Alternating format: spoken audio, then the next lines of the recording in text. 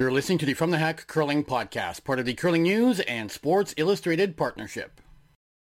Hi everyone, my name is Frank Rock and welcome to the From the Hack Curling Podcast. A bit of a different episode of the podcast this week as I am joined by two curlers / media personalities for a roundtable conversation recapping the 2022-23 curling season.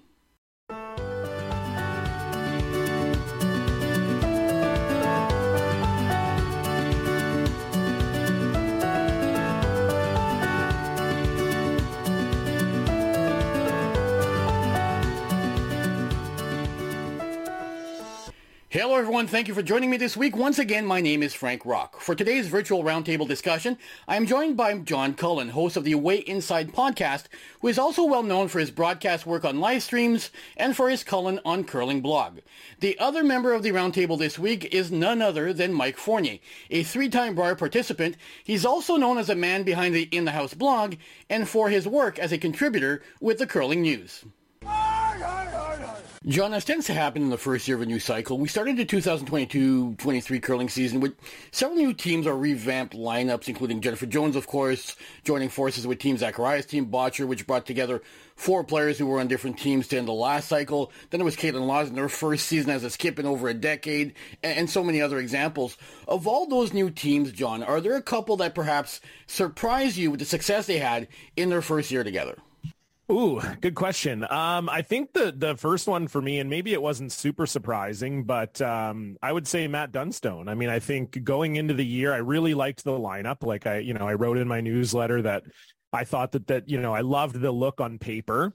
But I think if you had told me by the end of this year that there would be a very clear top three in the men's and that Matt Dunstone would be in that top three, I would have maybe been surprised by that. I would have thought, maybe they were third, but like it was a top two and then they were kind of on the outside of that, maybe looking in, or, maybe Mike McEwen's lineup looked pretty good on paper. Like, maybe they certainly were always going to be in that like top five conversation, but I think I was surprised at how good they got, how quickly, and how Matt seems ready with this lineup to kind of step up into that upper echelon. So I'd say that's sort of the first one that really sticks out for me. On the ladies' side, I mean, I think it's got to be Clancy Grandy, right in my backyard here in BC. I think you look at Kayla McMillan, right, skips last year, makes the women's final in BC, loses to Marianne Arsenault. Kayla never really skipped. She was a third all coming through juniors and everything like that. So I think, when you thought, all right, they're going to move down. Then Kayla told me, she's like, this is a 1-year experiment. They were trying to bring in Clancy the year before, and it just didn't quite work out, which is why they brought Jody Maskowicz out of retirement. And so, she said, we're going to get Clancy Grandy next year. Well, Clancy's a great curler, but she hasn't had a phenomenal run of success at the skip position. I mean, she's played front end for a lot of her career. I thought at the time, like, okay, that's a good pickup. It's a young team, get, someone a little older skipping. But I think, no one before the year started would have thought top 10 team that challenges for the Scotties playoffs. They are firmly in the slams. I think for sure for me, that was a big surprise, not because they're not talented. Obviously, Lindsay and Kayla and Sarah, all very talented, but I think that leap was definitely super surprising. What about you, Mike? Or are there a couple of lineups, new lineups this year that stood out for you? And by the way, you're not allowed to say Team Mike Fournier. I don't know. I mean, there was so much shuffling, but it was all just big names going to big names, So it was hard to see and nobody really had their same team established except, I guess, Gushu, and even Gushu made a big change, So I guess everybody was kind of showed up somewhat game ready. I mean, I guess a little surprised to the same extent just how well Dunstone clicked right from the start and got rolling. Like I'd agree with John on that one. Even Botcher got up to speed pretty quickly with some tough personalities, I think, to play with. Like, I mean, guys that are phenomenal curlers, but just you got to assume it takes a while. But I guess they're at that level, they're so professional and so easy to slot in and fill in. I guess I shouldn't be that surprised. But I was amazed at how natural they looked on the ice pretty quickly. On the women's side, I think just Jennifer Jones. Like, I mean, I think a lot of people had kind of counted her out, said, well, she's going to go to this team, kind of be a coachy kind of mentor for a couple of years until they get good. And they got really good. They started off winning a pile of money at the beginning. They started off, they looked serious. They looked good all the time I saw them. And they were playing with a 5-man rotation, which is tough to do, and then made it as far as they did at the Scotties was just, I thought a great accomplishment for that team. I thought way ahead of where I would have put them at the beginning of the season. I mean, it's Jennifer Jones, so it's hard to call her a huge surprise, but just with that lineup, and I thought it was awesome.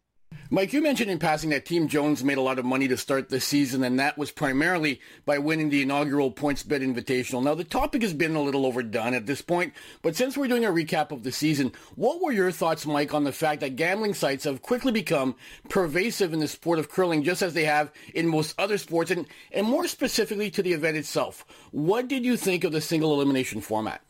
Oh, wow, that's a deep question. I mean, the sports betting, I've written a bunch on that this year. I think it's kind of nefarious. I think to some extent it makes sports a little worse. I mean, although I don't know, I seem to be a dinosaur in that view, and a lot of people are like, oh, this is making sports better. It makes it more interesting. And I don't know. I can't watch a hockey game now without everybody telling me what the parlay is on somebody scoring a goal in the third period. I'm like, I don't really care, but that's where that's where the games have gone now. I think that's where curling's gone to some extent with the gambling, but is it good for the sport? I don't think so, but I mean, money is money, right? So, and it's hard for curling, a sport where there is a lack of sponsorship, and it is hard to get money. It is hard to find the funding to do what teams need to do to be great. It's hard to say no to money, and I don't begrudge the teams, and I don't begrudge the events that are opening up their doors to it, but it still scares me a lot. I mean, as to the format of it, I think it's kind of dumb. I mean, I don't know. You're having teams that travel to wherever for a one game. You're having some teams that clearly don't belong there playing in it. Just for the thrill of playing in it. I mean, maybe there'll be an upset. You never know, with a club team or the junior team beating somebody big, but kind of unlikely. I mean, that's going to be, probably one of the teams winning. But I mean, the single knockout kind of thing just for curling doesn't really make a lot of sense for us. But I mean, it's a kickoff. I mean, I don't know. It's a made-for-TV event, so it's hard to complain too much about it. I mean, it beckons back to the days of like the TSN Skins game or something, right? Which, was this ridiculously overpriced event for what it was, but it was awesome. It was great TV, and everybody aspired to get there, so. Yeah, just making all the teams travel to it just seems kind of a weird way of doing it.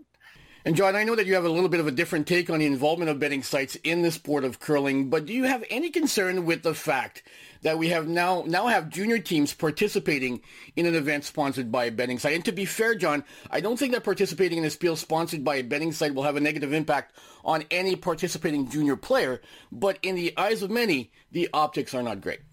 Yeah, I don't know. I don't know what opinion I have on that or not. I mean, full disclosure, I did some work with PointsBet this year. Me and John Morris did some preview videos for the Brier and the Scotties, so they signed a few checks with my name on it this year. So, I agree in the sense that, is that a little bit strange? Maybe, but also, are there sports happening you can bet on where there's people who can't bet on them? Absolutely. Are there hockey players or baseball players that are 19 years old playing in a major league game and people who are over 21 can drink in the ballpark and they can't drink? I think it's just one of those things that I agree that, like, from a perception standpoint, it, maybe it doesn't pass the smell test at first, but then at the end of the day, it's also like, I don't think I care enough to really like have an opinion one way or the other. I don't think it's ruining it. Like, to me, having a U18 team in an event you can bet on is not wrecking someone's life one way or the other. Like, if gambling's going to ruin your life, it's going to ruin your life. I don't think it's, I don't know. I don't really have an issue with that. I don't think it's all that connected. And I just sort of agree with Mike. I think it's not even just the money. I think, having been behind the scenes a little bit, working with PointsBet this year, it's not just the money. Like, they want to promote curling. Like, they want to be really involved in it. It's not just a like, hey, you know, we see an opportunity to get our name on something, so we're going to throw a bunch of money at it. Like, you know, they brought all those curlers out to, all those celebrities out to New Brunswick for the Pro-Am game to generate some interest. And I know Johnny Moe went to the Worlds in Ottawa, and they want to start doing like interactive events and these kinds of things. Like, it's not, and they have a lot of ideas for like putting on maybe some other of their own events in the future that are maybe going to have a little bit more of a non-traditional but more exciting spin. Like, I think at least, I can only speak to the PointsBet perspective, but I know at least for them,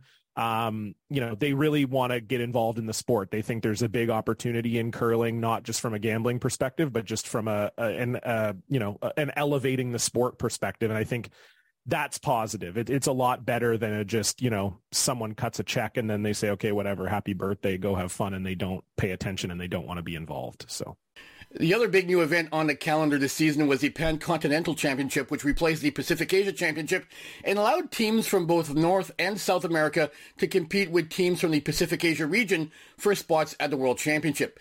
Now, I can appreciate that in theory, the Pan-Con event provides non-traditional curling nations with a chance at reaching the Worlds. But John, is it safe to say that we can expect countries such as Canada, the United States, Korea, and Japan to mostly dominate that event, at least in the near future, against countries that are mostly still developing their curling programs?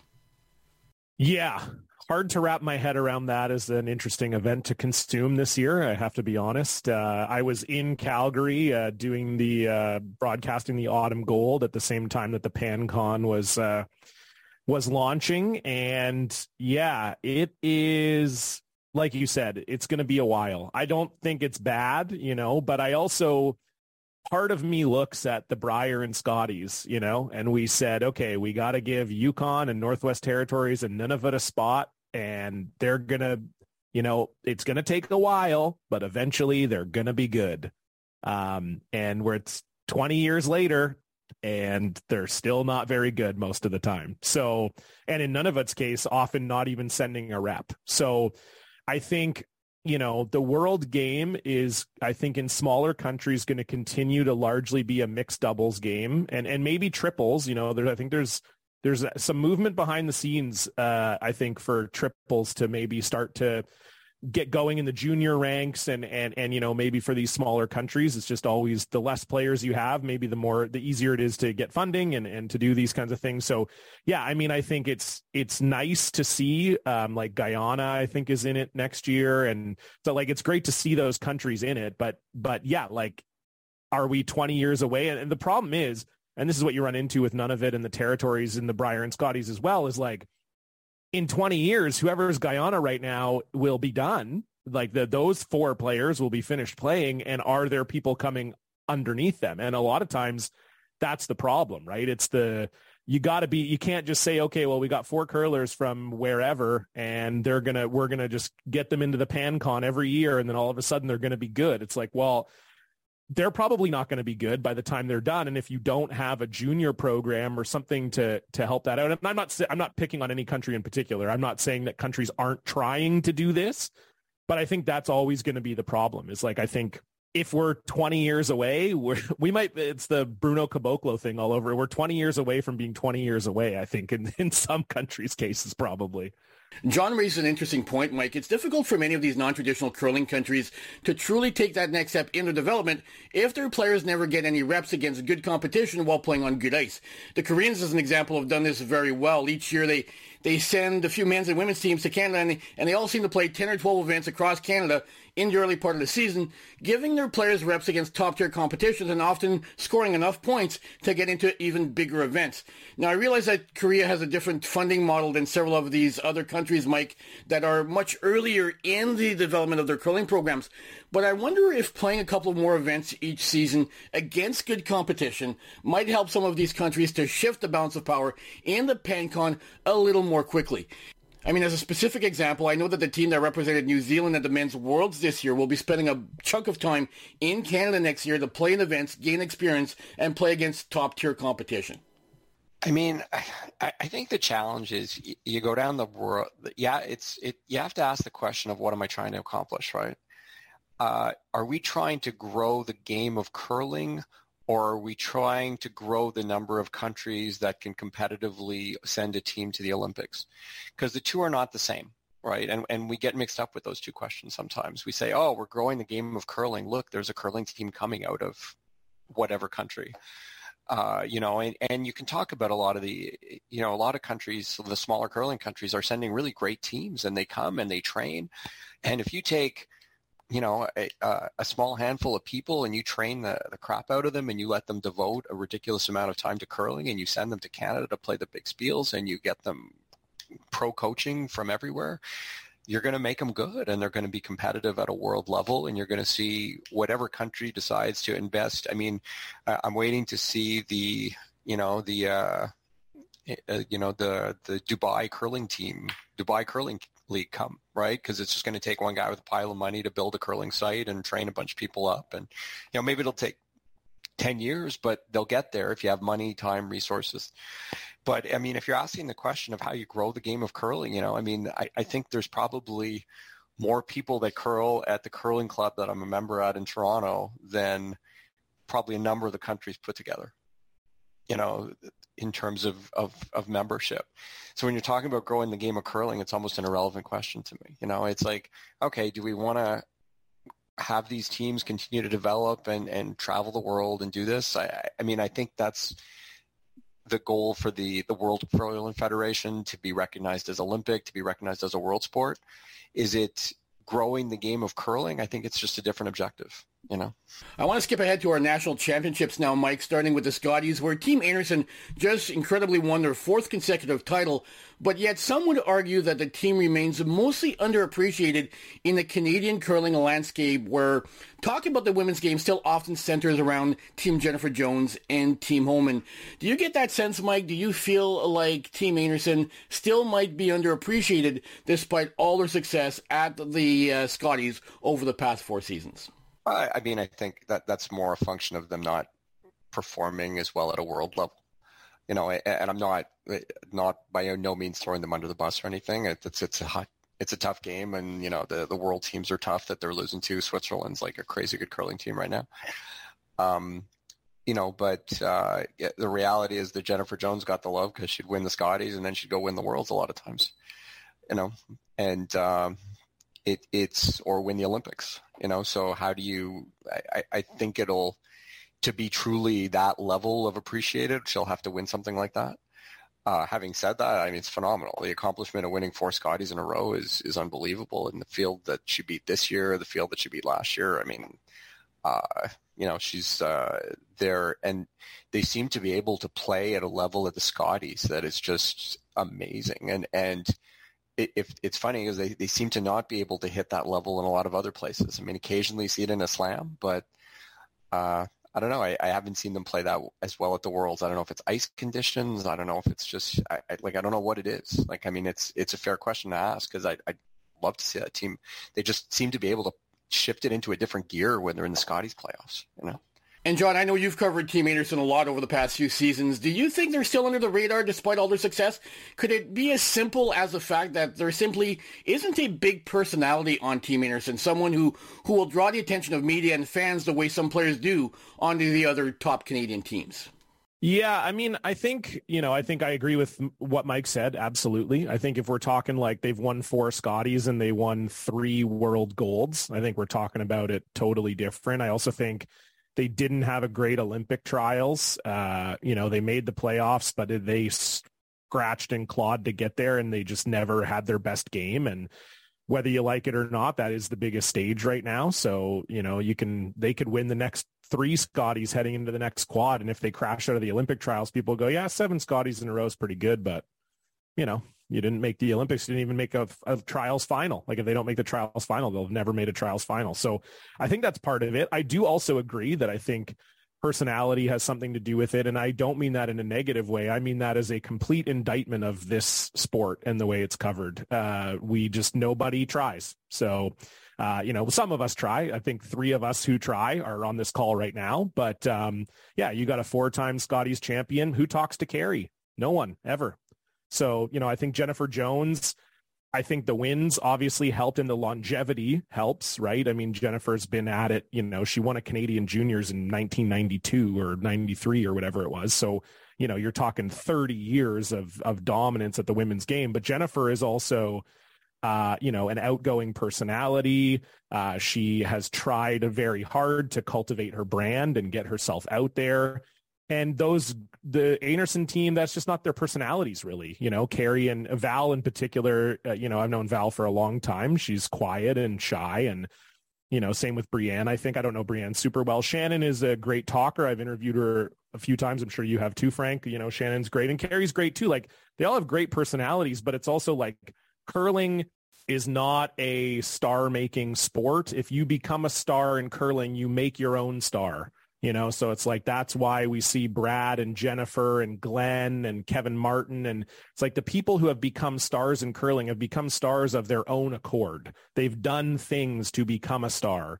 The game, I think, does the media, we do a disservice to the curlers. Like, I think that's a big part of the problem. Like, if you say, oh, well, does Carrie Einarson fly under the radar because of her personality? No, I don't think it has anything to do with her specific personality. I think it has to do with the fact that curling does not have a star-making system. And in fairness, hockey doesn't really either. I think it's something that hockey is also terrible at. I think it's kind of a uniquely Canadian entertainment. I say that as a comedian. We're also uniquely bad at creating stars. So I'm not piling on to curling media, but I do think that there just needs to be so much more done to raise up those personalities. Like, that's what other sports do. It doesn't matter if the person is shy, they can be made into a star. And we've never really tried to do that with Carrie's team. And I think that's part of the problem too. With regards to the Brier gentlemen, it would be easy for us to have a chat about whether or not we think Brad Gushue ended the conversation on who is the greatest Canadian male curler in history with his victory at the Brier this season, but that's a conversation that's happened a lot in different media over the past couple of months. The individual I want to focus on is one Matt Dunstone, who has certainly been a key part of the playoff mix in the past couple of Briers. Now, John, do you think it's only a matter of time before Dunstone gets his first Brier title, or is there a possibility now that the increasing pressure that Matt and the boys will feel as a team will make it even more difficult for them to get over that hump? Not unlike a team that Dunstone's third BJ Neufeld is very familiar with, and that's Mike McEwen's team from about a decade ago, when that team was so dominant on tour and in slams, but they kept going to provincials and losing there. And this was in the era before wildcard teams, so basically one of the best teams in the world wasn't in the Brier for 4 or 5 straight years there when Mike McEwen was so dominant, yet they kept losing in that provincial final. I mean, I think they can, but I also think what you said is also a possibility. I mean, I think we're talking, like you said, Brad Gushue, one of the best ever, if not the best ever, he might be by the time he's hanging him up. It's tough to really say right now with him still playing, but yeah, I mean, certainly he's right in that convo. So, it's not to compare my own career to anybody at all, but like, I happen to be the best I ever was at curling, and Jim Cotter won 8 out of the 10 BC provincials I went to. Like, sometimes, as the kids would say, it do be like that sometimes. Matt Dunstone can be number 1 in the world. He can be amazing. And, Brad's just the best ever. And then even if you beat Brad, then maybe you got to beat Botcher. And they look really, really good too, and then, there's obviously teams just below them too that are good. I think McEwen's new team is going to be a pretty nice team. Obviously Kevin Cooey with his youth movement, he's right in the mix too. Like, so that's the thing could Matt win the next 2 or 3 Briers and go to the Olympics in 2026? Absolutely. Could he win 0 Briers and not go to the Olympics in 2026? Absolutely. Both are real world possibilities, but I think this is the best lineup Matt's had, and I think I wrote about this in a newsletter, but I think BJ Neufeld for me is one of the most, if not the most, underappreciated player of this generation.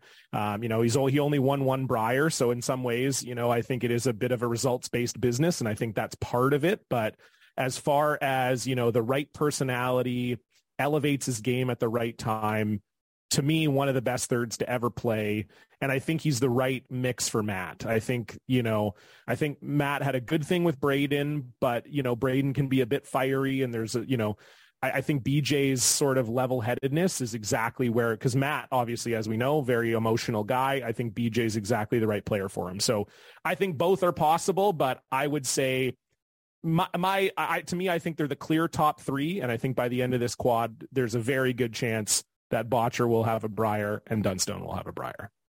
What about you, Mike? You've played against Dunstone and the other top teams in the country. Do you think that he's on the cusp, or do you have a view similar to John's, where Dunstone certainly will be in the mix over the coming years, but there's no guarantee that he will ever get over that hump and win a Brier? I mean, I had a coach who told us, he said, what you never know when you're going to get into the house, but he says what you have to do is get yourself good enough so that you're up on the balcony, so that if you get a chance and the screen door opens a crack, you can just you can go in sometimes, and sometimes it just takes that luck and sometimes it happens and sometimes it doesn't. Sometimes you're waiting on the balcony on the steps for the whole time, You have to be so good to win at this level now. Like I was at the Brier this year and I was just blown away watching that. Like I was at the 1-2 game, or the Page, Dunstone Gushu game, was one of the best played curling games I've ever seen. Like how good Dunstone had to be to win that game, to get by Gushu to make it to the final. That's just to make it to the final, was unbelievable. Like they were perfect that game. They had to be absolutely perfect, not perfect with normal shots, like perfect with 20-foot runbacks, perfect with everything, every freeze, every tap, every hack weight come around hit. It was astonishing to watch, and then you got to go back and do it again on Sunday because you're still playing Gushu, who's still going to curl 95% against you, like it's so hard at that level. So do they have the game to get there? Absolutely. Will he, I think to John's point, could he win 0 in the next few years? Yeah, absolutely. Well, I think too, for me, I think it's like set himself up for it though. Yeah. Sorry, just to piggyback off you, Mike, too. Like, I think it's not even just the games you watch the top teams play. It's how badly the top teams batter the mid-tier teams, like teams that are really good, like, I mean, Mike, you're a little bit older than me, but even, when we were both coming up, it was like any given Brier, you'd go, okay, there's like 6 or 7 teams that could win this if they get hot and they get on. There was no guaranteed victory. And I go back to like a guy you played with for a long time, Felix Aslan. I think his team is really, really good. I think they're as good as Menard ever was coming out of Quebec. I was super impressed with them this year. And like, they're not that close. No offense, but like it's just the gap is there. It's like Gushu has the ability to beat Felix 10 out of 10 times. Whereas like in the old days, you'd say, oh, well, Martin might have won the Brier in 1995, but was he going to beat Kerry Burtnick 10 out of 10 times? No, or whatever the mid-tier team is. Brad Height, was he going to beat Brad Height 10 out of 10 times? No. Whereas now you can say like the number 1 team in Canada can beat the number 8 or 10 team in Canada like 9 or 10 times out of 10. So to me, that's where you really see it. It's like you're obviously seeing the amazing games at the top, but it's the ability of the top teams to beat the mid-tier teams that really sticks out to me. And moving on to the men's worlds now, John, and it sounds weird to phrase it this way because they're still such a young team, but how impressed were you that Team Moet finally won their first world championship after being in the mix over the past few seasons? Yeah. What a team. What more can you say? I think, Mike talking about that 1-2 game for me, straight up the gold medal game last year, Mouat Adine, I think is the best curling game ever played. And again, you're talking about Bruce Mouat. They're all under 30. Maybe Hammy's just over 30, but the other 3 are under 30. And you talk about, one of like probably the best curling game ever played was by guys who are like 27 years old. That's where the sport's going. I think that's good for the sport. And I also think it put Canada on notice. I think that's why you're already seeing these top 3 Canadian teams separating themselves from the pack, because they watched that gold medal game too. And they went, oh shit, we're in some trouble. We got to be better. Like we have to be better, and I saw it. I saw Botcher all year long working with Paul Webster. Like they were winning stuff and were unhappy. And so, I think that's the level that Mouat's at. And 4 great guys too. What great ambassadors for the sport. Can't say more about the 4 of those guys. Great curlers, polite, good talkers, good interviewers. Bruce obviously breaking boundaries, being a gay man, skipping a world championship team. Incredible. The story is great. They deserve it. They work harder than anybody, I think, or as hard as anybody else works. I was thrilled for them, thrilled to see them break through. No one would say it wasn't well deserved. That's for sure. And Mike, I've got to ask you, how many club curlers do you think hit the ice the day after Nicholas Edin made his now famous spinner shot against Norway at the Men's Worlds to see if they could duplicate it? Every club curler in Canada tried that shot the next day. Yeah, that was a ridiculous shot. I still... The most impressive thing about that was it obviously wasn't the first time he'd done it and made it look routine. It was like, honestly unbelievable. But talking about Mowat though, that they are just outstanding. It seems for a team now to be dominant the way they are and the way a few teams are. It's really teams that figure out how to get more out of sweeping than every other team in the world. And Mowat definitely, they just get something about it, and I know they've screwed around with the number of rotations they throw, just how they sweep, the angling of the broom, the knifing, the whatever, and they just make the Rocks do whatever the hell they want. And I like using the yellow fabric. I know how hard that is, how in shape those guys have to be, how good they have to be, but just also the way they have to throw the rock to the sweeper, perfectly every time is they've really got something. Like they figured it out, and they're a notch above everybody else right now on that, I think. And John, have you given the Edin spinner shot a try at your local club? I don't curl. I learned I'm a lot better at talking about curling than I am curling. I think sometimes in a man's life, you got to take a step back and realize what you're good at. So no, I did not. And no, I wouldn't have made it either. So I didn't need to go out and throw. I have tried a spinner against Gushu at the Briar and was nowhere within the vicinity of making it. So that's it.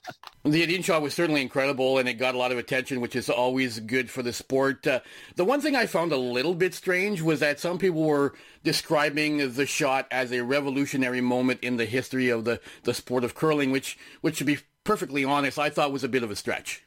I tend to disagree. I think it's a little bit revolutionary. To me, it's not revolutionary in the sense that, like, no, I do not think that every team is going to be trying to do this every game. Like, there's maybe going to be, if you're a top level team and you're playing, 60, 70 games a year against top competition, how many times is that really going to come up? Maybe you throw 1 to 3 of them a year, it's not going to be crazy. But to me, it's always going to be a last end desperation totally, shot, right? Totally, 100%. You're always going to favor the could we make this angle double run? You're always going to look at that first, I think.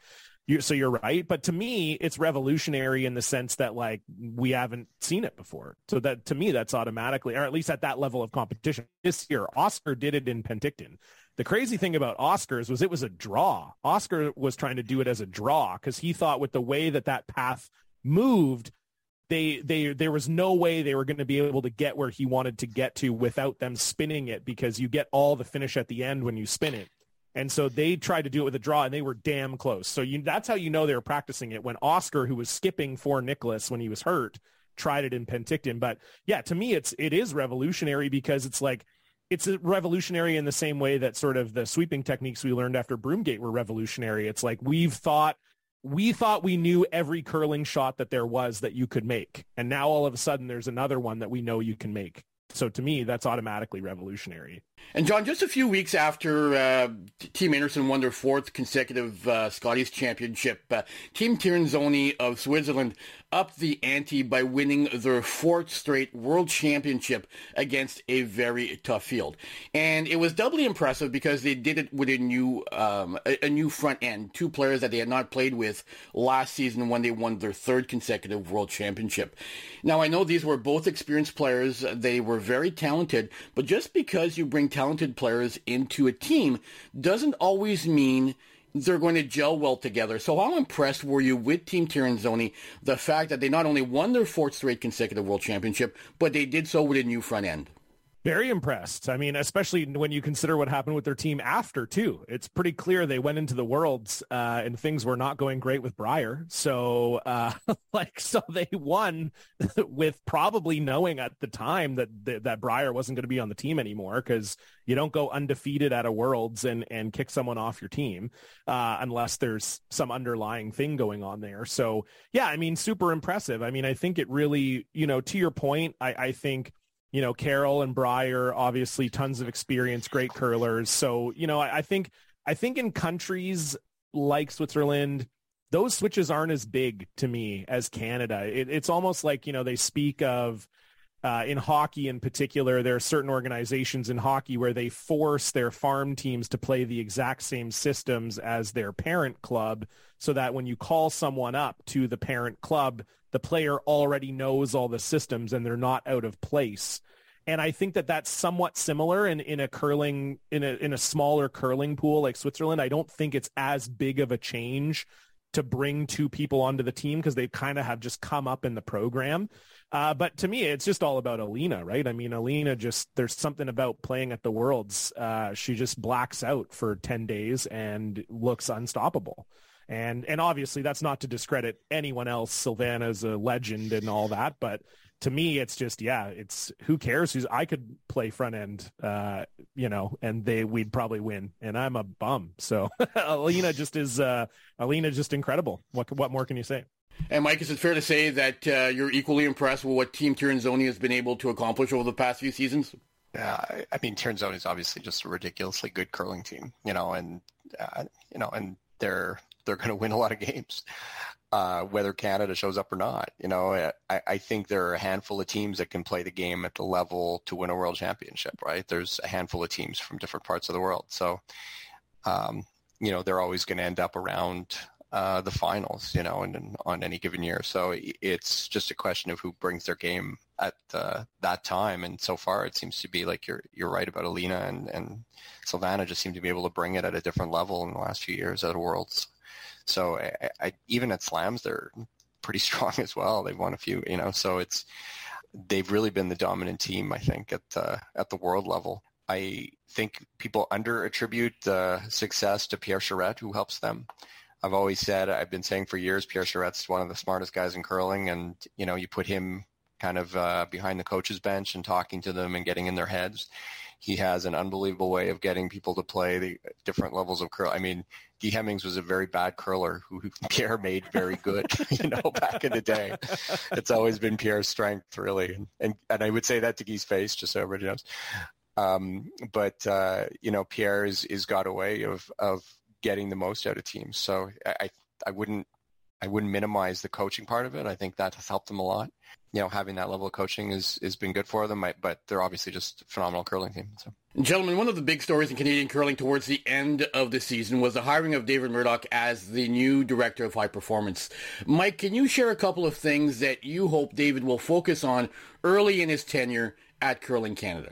Two things. I mean, I think they've already made some changes. I mean, to the qualifying, probably not as much as I think they should have, just in terms of the timing and making it a little more of a less of a craziness from the time you win the Olympic trials to going to the Olympics. I mean, I think the process, they seem to have, made some changes to the Brier. They seem to be making some, I mean, they haven't really announced the Olympic qualifying process yet. I don't know. I mean, I don't know how much they can change it.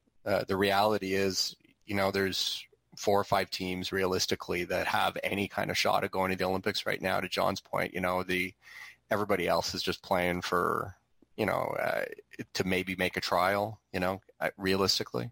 If it's not one of the 5 teams that we've talked about already on this show, like that goes to the Olympics in 4 years, I'd be shocked. Like, it would be an unbelievable achievement for a team to come up and beat the Gushus, Dunstones, Kuis, and Botchers of the world. I mean, and yeah, there's some other names that are close, like I know, but they've got a long way to go.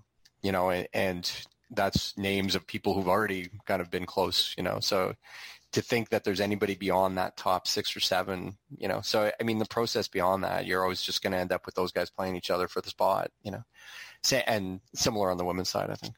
What about you, John? What are you hoping that David Murdoch will focus on in his first year or two in his new role? I think both Mike and I are exasperated because it's like, it is. I've written about this a few times. Like Me too. The way, yeah, exactly. Like the way that curling is in Canada is so deep seated that it's so tough. It's going to be so tough to make any realistic changes that would actually help, in my opinion. Like, I don't know. It's tough. But the first thing for me, and I've written about this a lot, we need a better feeder system. We are going to lose, and we already have lost, an unconscionable number of curlers out of the juniors. And yeah, it's nice. They have the U25 Next Gen Classic, and they do like a camp. That's like one thing. We have no feeder. There's no minors. There's no farm team. It's just, okay, congratulations, Landon Rooney. You won the Canadian Juniors. Now, guess what?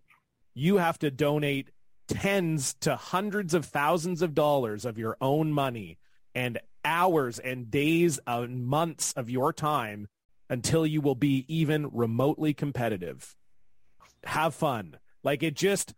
That's the problem. And I think the one thing that's working in Murdoch's favor right now is that after this quad, it is going to be pandemonium because everybody's retiring.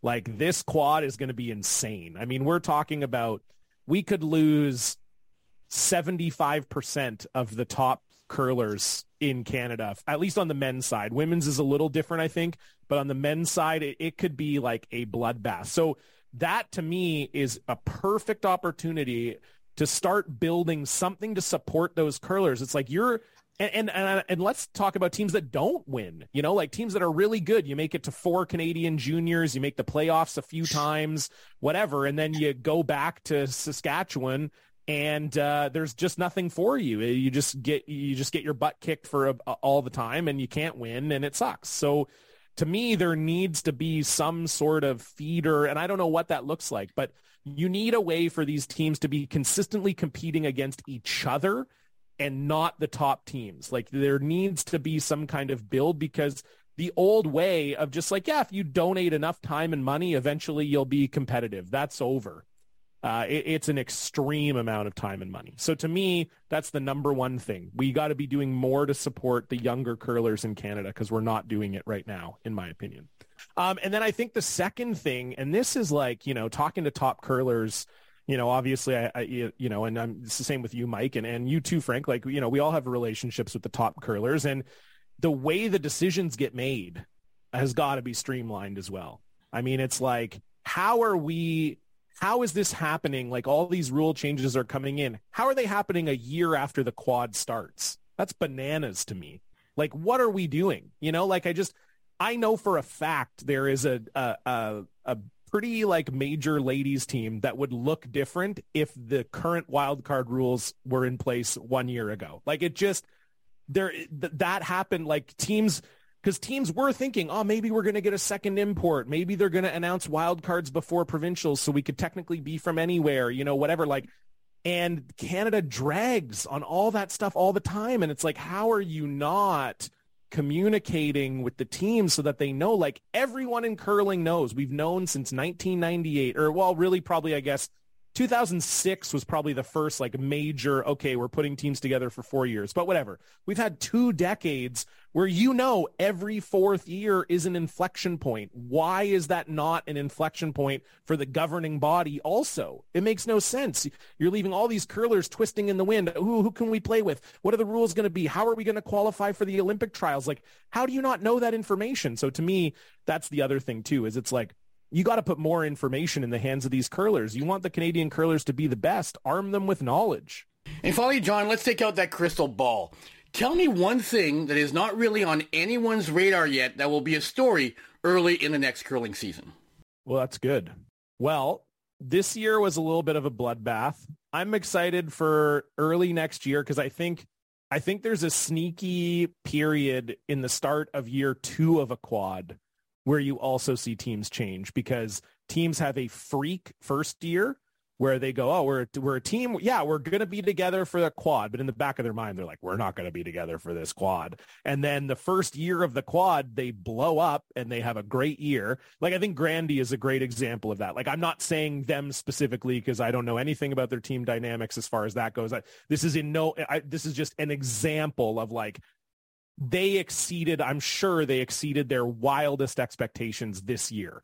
So what happens if you're Grandy and you go into next year and you go bang, bang, bang at your first spiel of the year? Then you go to the first slam, you go bang, bang, bang. Then you go to another spiel, you go bang, bang, bang. Then you go to your next slam, you go bang, bang, bang. And all of a sudden it's like November and you're like, 5-25 on the season.